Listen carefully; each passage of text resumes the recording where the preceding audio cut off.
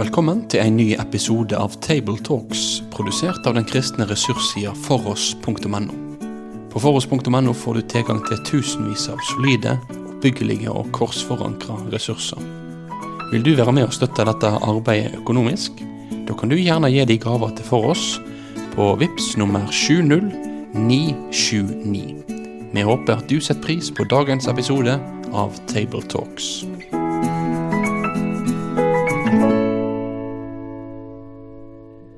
Da dere igjen hjertelig velkommen til Table Talks fra Kristiansand denne gangen. Og i studio det med meg Bjørn Hinderaker. Og jeg har med meg Hjemdal og Mikael Bruun. Da dere velkommen, og dagens tekst fra Lukas evangeliet kapittel 4. Og det en veldig spennende tekst hvor vi møter Jesu programtale som setter i gang og profilerer hele hans tjeneste. Så det skulle være en svært viktig tale å prøve å få grep på og forstå. Og det fra Lukas 4 altså, fra vers 16 til 22. Og som vanlig så ber vi Mikael om å lese teksten for oss, før vi være oss kom med litt sånn personlig refleksjon over hva vi merket oss akkurat denne lesingen. Ja, kapittel og vers har du allerede sagt, Bjørn, så vi bare går rett på lesningen i Jesu navn. Og han kom til Nazaret, hvor han var oppfostret. På sabbatsdagen gikk han inn i synagogen, slik han pleide å gjøre, og sto opp for å lese for dem. De ga ham da profeten Jesajas bok, og da han hadde åpnet boken, fant han stedet der det står skrevet: Herrens ånd over meg, for han har salvet meg til å forkynne evangeliet for fattige. Han har sendt meg for å forkynne for fanger at de skal få frihet, og for blinde at de skal få syn, for å sette undertrykte fri, for å forkynne et nådens år fra Herren. Han lukket boken, ga den til tjeneren og satte seg. Alle som var i synagogen hadde øynene sine festet på ham. Han begynte så med å si til dem: I dag dette skriftens ord blitt oppfylt for ørene deres. Alle ga ham vitnesbyrd og undret seg over de nådens ord som lød fra hans munn. Slik lyder det hellige evangelium. Ja, takk Mikael. Skal vi ta en kort, umiddelbar runde, for vi møter jo bibelteksten som mennesker med hele oss, og det setter fantasien i gang, følelsen i gang. Hva om du, Kurt, begynner å si, hva merker du deg fra denne teksten akkurat når vi leste den nå? Nei, det som stanser meg, det jo dette: alle i synagogen stirret spent på ham, og han begynte med å si: I dag det skriftordet blitt oppfylt, mens det jeg hørte på. Jeg synes jeg ser undringen i øynene, og merker meg at de jo i første omgang roser ham og veldig positive, og i neste omgang blir fryktelig negative, men det må ha vært et merkelig øyeblikk når mesteren selv har sagt: nå dette oppfylt. Og det må ha satt mange tanker i gang hos tilhørende, tenker jeg. Og Mikael da? Ja, det blir jo litt i samme gate som Kurt. Jeg husker da jeg begynte på barneskolen for mange år siden da jeg var liten. Noe av det som var utrolig stas, det var å dra tilbake og besøke barnehagen som hadde gått i, for da følte man seg stor. Og man var jo for så vidt også større enn disse barna i barnehagen. Jeg får litt samme fornemmelse av denne teksten, for her kommer jo Jesus, som den rabbien over alle rabbier, og ærer synagogen i Nazaret med et besøk. Så det jo helt utrolig stort egentlig å tenke på hvordan det må ha vært. At virkelig den læreren, den rabbien som har all kunnskapen, og som jo egentlig kunnskapen selv, kommer til denne lille synagogen i en sånn romersk provinsby. Ja, og hadde vi lest videre her, så hadde vi igjen blitt overrasket. Så vi vet jo at dette en veldig svær ting.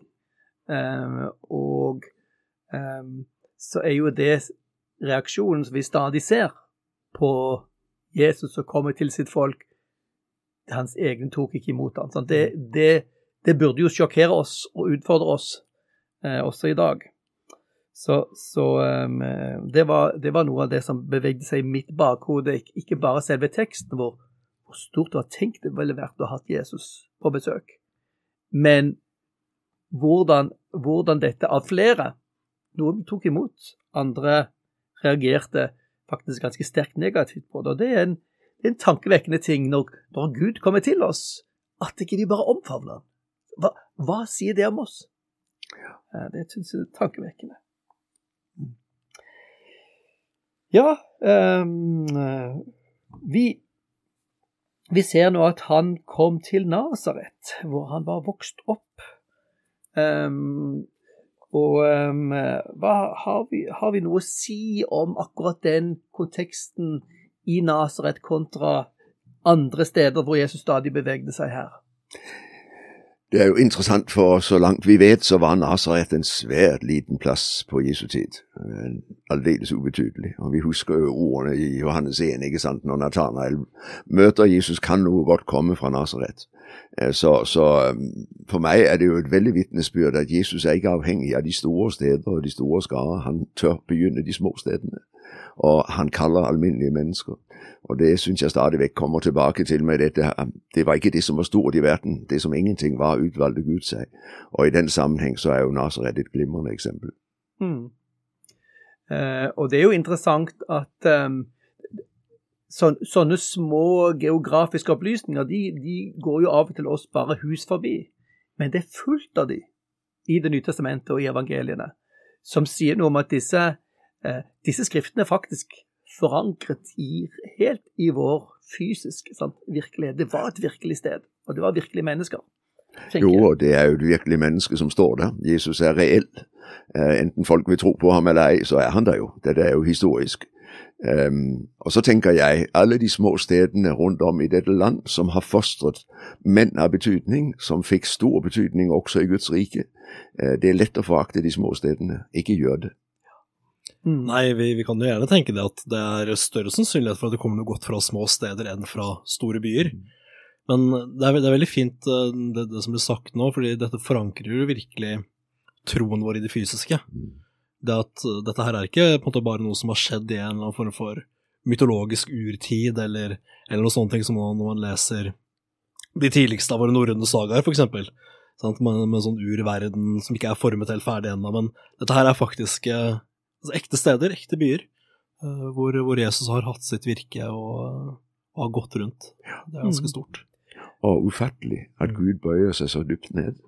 Så for meg er det jo også en viktig side ved evangeliet, at Gud er ikke avhengig av det som er stort i verdens øyne. Og jeg tenker på det Guds folk som i dag samles rundt ord og sakrament i vårt land. Mange er foraktet, vi er satt til side og ikke viktige, men midt i denne svakheten så bygger Gud sitt rike, og det tror jeg er veldig viktig å understreke, at vi ikke lar oss blinde av det som imponerer. Gud er ikke avhengig av det. Fin påminnelse for meg som er prest i en liten menighet. Ja, og jeg tenker det er også svært oppbyggelig sammenlignet med de såkalte andre evangeliene, som Thomas evangeliet, eller disse andre evangeliene som av og til promoteres som liksom nyoppdagede evangelier, for disse gnostiske evangeliene, de alternative evangeliene, har nesten ingen geografiske referanser. De beveger seg ofte i en sånn en åndelig sfære og i filosofiske termer. Her ser vi Jesus som en som er plassert veldig tydelig både geografisk og kulturelt rett inn i det første århundres Israel. Og jeg tenker på en bok som var veldig fremme for noen år siden, denne Khalil Gibran, profeten, som folk var så veldig betatt av, men som jo nettopp er svevende og uten konkret innhold. Og så møter jeg en levende Jesus med et levende evangelium som setter folk i virkelig frihet. Ikke bare gir noen flotte tanker og litt sånn som skaper litt stemning, men som kommer med frihet for de undertrykte og håp for de fattige. Ja.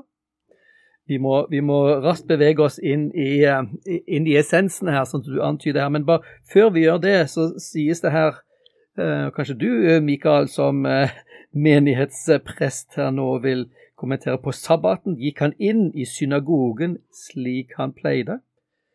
Og da han reiste seg for å lese, rakte han profeten Jesajas bok, han åpnet bokrullen, og så videre. Så fortsetter det. Her er det en gudstjeneste. Ja, her er det rett og slett en jødisk sabbatsgudstjeneste. For Jesus som en jøde, en del av jødenes folk, så var jo det helt selvsagt og naturlig at han deltok på en slik gudstjeneste. Og her snakkes noe om vaner. Det kan jo være noe vi kan lære av kanskje også. Gode vaner. Ja, ikke sant?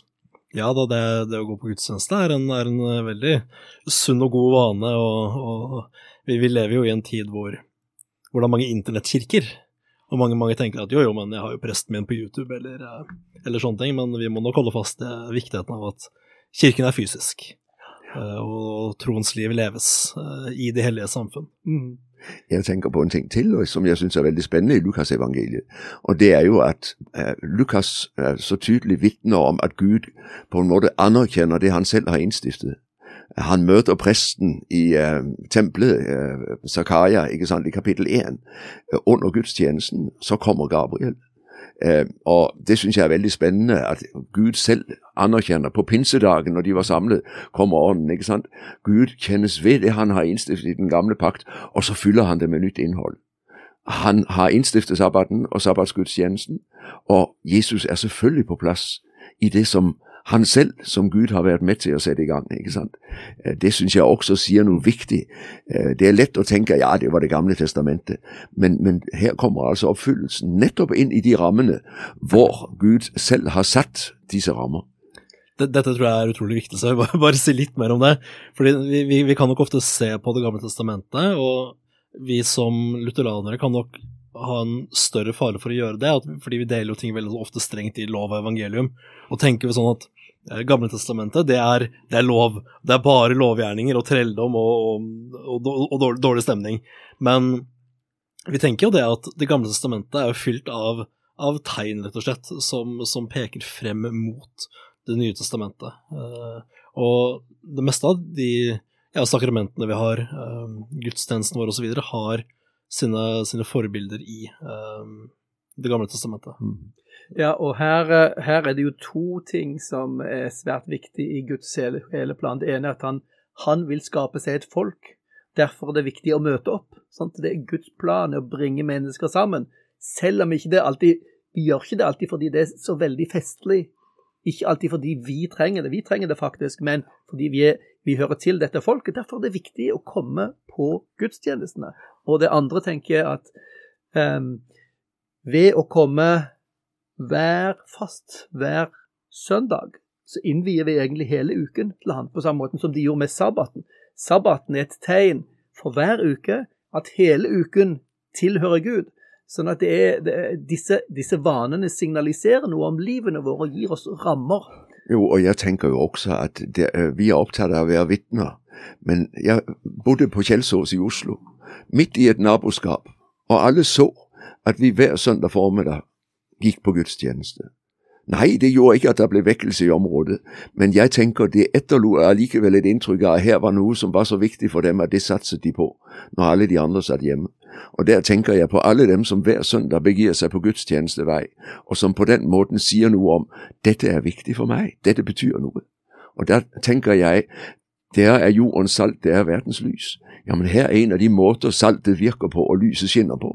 At der er et folk som samles hver søndag formiddag, og det preker til byen, selv om byen forakter det, og selv om byen kanskje vender ryggen til det, er et viktig vittnesbyrd.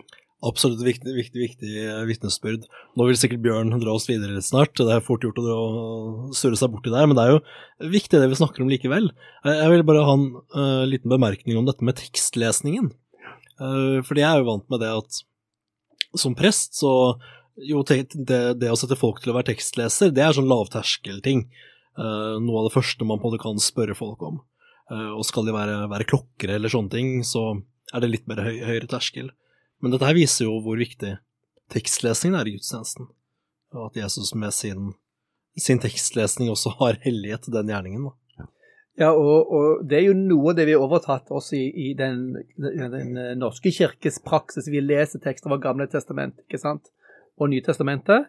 kan si, den jødiske konteksten så leser de jo mye større avsnitt. Og jeg tenker jo at nå når vår kristendomskunnskap på vei ut, så tror jeg kanskje rett og slett bibellesning kunne vært en veldig viktig ting å løfte fram, bruke litt mer tid på. Vi kan godt dramatisere, vi kan godt gjøre noe som hjelper oss å fange teksten og holde oss oppmerksomme. Men lesing av Guds ord, det viktig at vi tar på alvor. Så nå åpner Jesus denne bokrullen på et helt spesielt sted og leser opp noe som sjokkerer, overrasker tilhørende. Han leser: Herrens ånd over meg, for han har salvet meg til å forkynne et godt budskap for fattige. Han har sendt meg ut for å rope et fange skal få frihet, blinde få syn igjen, sett undertrykte fri, og rope ut et nådens år fra Herren. Hva var dette? Hva var det han leste for noe egentlig? Ja, det jo utrolig dramatisk med tanke på at han så sier i dag dette oppfylt. Det jo en profeti fra tredje del av Jesaja-boken, kapittel 61. Og det jo en utrolig proklamasjon inn i et folk hvor man virkelig hadde opplevd at man var fanger, at man var undertrykt, og at man var fattige. Og så har altså Herren sendt sin tjener til å forkynne at nå kommer den nye tid, nå frihetens tid inne. Og det jo en vidunderlig profeti som peker nettopp frem til han som står i Nazarets synagoge, som bringer friheten og nåden og evangeliet, ikke sant? Så hadde de bare skjønt den dag hvem han var, så de hadde tatt imot det. For det jo en utrolig proklamasjon. I møtet med Jesus venter friheten på deg. Mm. Hva tenker du om noen av disse tingene som Jesus sier her, Mikael? Nei, når jeg leser den teksten sånn helt overfladisk, så tenker jeg ok, da må jeg bli sosialdemokrat, fordi det var Jesus, og nå må jeg på det bruke hele livet mitt på å jeg vet ikke, støtte Amnesty International eller sånne ting. Det på de første tankene som kommer opp, og det har nok litt med min bakgrunn i Den norske kirke, og den type sosial rettferdighetsforkynnelse som man ofte møter der. Hvor i teksten det du ser ansporingene her? Det denne Jesaja-profetien, sant? Om at undertrykte skal settes fri, et godt budskap for fattige og så videre. Der hvor jeg kommer fra i min kristne bakgrunn, så dette en tekst som tolkes veldig sånn sosial rettferdighetsmessig. Og det har sine egentlig åpenbare svakheter. Sant? Fordi når man ser også på Jesu virke, så ser man at ok, men han gjorde jo ikke de fattige rike. Og vi ser også at det kommer en etter hvert ganske sterk forventning, som jo lå inn i jødiske messias-forventningen, om at jo da, dette her var en mann som skulle jage romerne vekk. Sant? Sette de undertrykte fri. Men det skulle han ikke. Sant? Og dette her blir også denne pendelen mellom det gamle og det nye testamentet, sant? Jesaja kunne jo forkynne inn i altså de som var bortført til Babylon sin kontekst. Ok, dere skal få komme tilbake. Og det var fysisk en virkelighet for de skulle settes fri. Men så evangeliet det jo en åndelig sak. Sant? Så her snakkes det jo da ikke nødvendigvis om at vi skal settes fri fra våre jordiske undertrykkere, eller at vi skal få jordisk rikdom, men at vi skal settes fri fra synden som undertrykker oss, at vi skal, altså vi som fattige, fordi vi har ikke våre egne fromme gjerninger å vise til, vi skal få Jesu gjerninger, og det flere ting man kunne nevnt. Det jo veldig interessant, for når du setter det inn i konteksten i Jesaja, så tenker jeg på at ja, de loves frihet fra Babylon og hjemferd, men Kyros, som perserkongen som setter dem fri, han kan gi dem ytre frihet. Og derfor merker du i disse kapitler samtidig ropet etter en dypere frihet. Hvem kan slette ut vår skyld? Hvem kan sone vår synd? Og så lander vi i Jesaja 53, ikke sant? Han ble såret for vår overtredelse, og så vi plutselig på Golgata i Jesu korsdød. Og jeg tenker, akkurat det samme perspektivet har du her. Ja, flott med ytre frihet, og med det at der skjer noe på det planet, men her et mye dypere perspektiv, for mitt innerste problem, det ikke den økonomiske fattigdom, men det den åndelige fattigdom. Dette at jeg fortapt, Dette at jeg ikke har samfunn med Gud. Dette at djevelen undertrykker meg, ikke sant? Og at synden har meg i sin makt. Og det er jo inn i den sammenheng Jesus trer frem og sier, for synden frigjort der skal det bli virkelig fri. Så nevnte Bjørn i sted disse gnostiske evangeliene, og jeg merker jo selv når jeg sier at evangeliet er en åndelig sak, så føler jeg nesten at det er en fare at jeg er nesten dignostiker, fordi vi tenker jo at troen, og for så vidt også evangeliet på mange måter, er også en fysisk sak, og at hele vår tro er basert på foreningen mellom det åndelige og det fysiske i Jesus. Men vi må på en måte ikke tenke at heller at det bare er en fysisk sak, og at evangeliets fremme vel så godt kan oppfylles gjennom et politisk program, for eksempel. Det er jo absolutt en fare. Nei, jeg opplever jo, det er jo svakheten hos en Putin, hos en Xi Jinping og hos en Biden. Hvem av dem kan hjelpe meg med min skyld? Hvem av dem kan ta bort min synd? Der må jeg et annet sted hen. Da må jeg til ham som Herrens ånd var over, ikke sant? Og som virkelig gjør fattige rike, fordi han skjenker meg Guds rike og Guds fellesskap. Jeg tenker jo at det kan være nyttig for oss mentalt også å knytte dette til bergpreken. Sånn, salig er de fattige. Så har Matteus med i ånden, ikke sant? Og hvor det går på undertrykte, de nedtråkkede, de forfulgte. Gud. Jeg tror det er viktig at vi påpeker Gud bryr seg ikke bare om vår sjel, som du sier. Gud bryr seg om dette. Gud bryr seg om uretten. Gud sørger over fattigdommen. Folk som er blinde og syke og halte og lamme, sant, som denne teksten er om. Gud bryr seg om det. Og skal en gang gjøre noe helt alvorlig med dette. Og så ser vi jo at det som skjer i Jesu virksomhet hele tiden peker fram, sant, mot de som settes fri fra onde åndsmakter, er jo den veldig tydelige casen i Jesu virke. Og det gjelder sykdommer og forskjellige ting. Men at dette først og fremst peker fremover mot den store frigjøringen. Jo, og det har du veldig tydelig i den siste setningen i sitatet fra Jesaja 61, ikke sant? Rope ut et nådens år fra Herren, 3. Mosebok 25. Nådens år, altså det 50. år, hver 20. år var sabbatsår, 7 ganger 7, så var du fremme ved det store frihetsåret, ikke sant? Hvor alt settes tilbake i rettsskikk. Hvor den jord som er mistet tilbakeføres til etten, hvor de som har måttet selge seg selv som slaver i sin fattigdom, blir satt fri. Og jeg tenker, nådensåret er uten tvil en profeti om det du leser i Johannes åpenbaring 21, en ny himmel og en ny jord. Det store nådensår, når friheten er fullkommen, og når alt er på plass. Jeg tenker også på det hebraiske begrepet shalom, altså der hvor alt er som det skal være. Freden er ikke bare det, at jeg føler en fred, men alting er på plass. Og frem dit peker det, ikke sant? Det er det han bringer i sin død og i sin oppstandelse. Og jeg tror det er veldig viktig å tenke sånn om Jesu frelse, at dette er ikke at vi ikke skal, vår sjel bare skal berges ut av denne verden, men Gud har en plan om en fullstendig gjenopprettelse.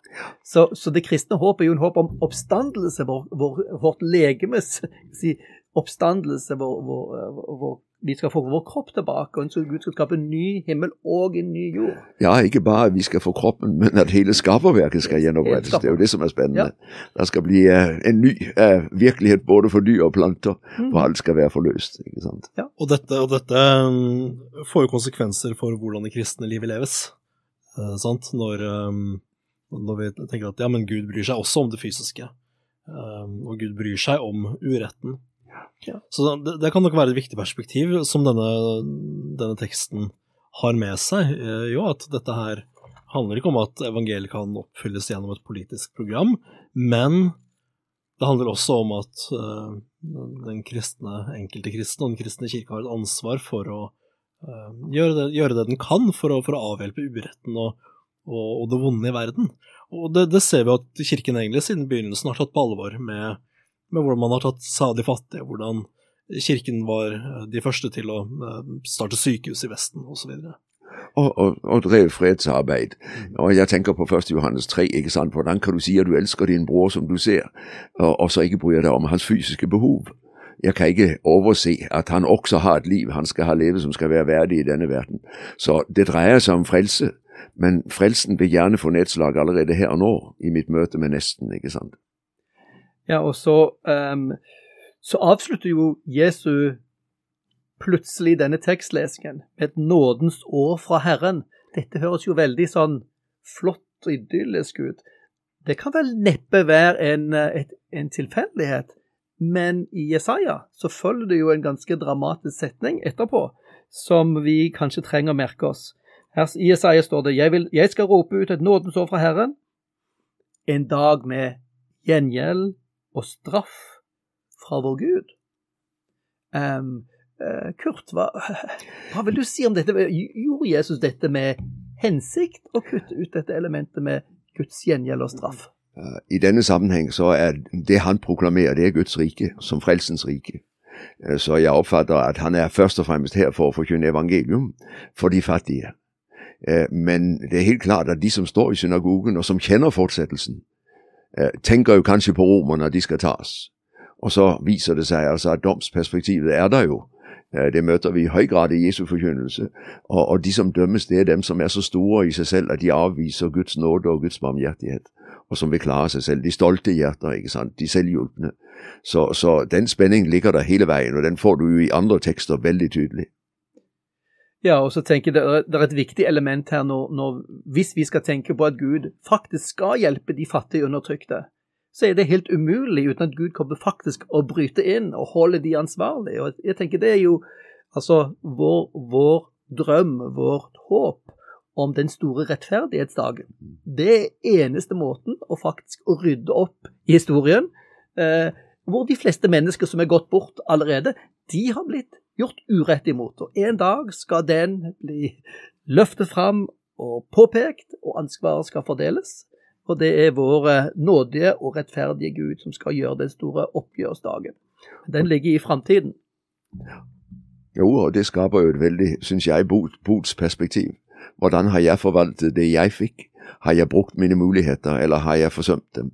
For en dag skal jeg gjøre Gud regnskap for livet mitt. Fikk evangeliet virkelig sette meg i frihet, så jeg vågte å dele, eller beholdt jeg for meg selv, ikke sant?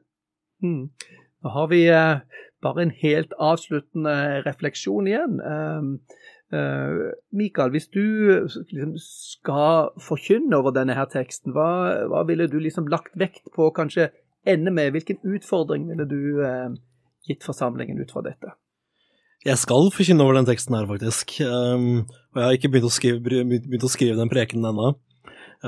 Jeg tror nok at navet i prekenen min ville vært noe av dette vi har vært mye innom i dag, denne vekslingen mellom det jordiske og det åndelige perspektivet i denne teksten.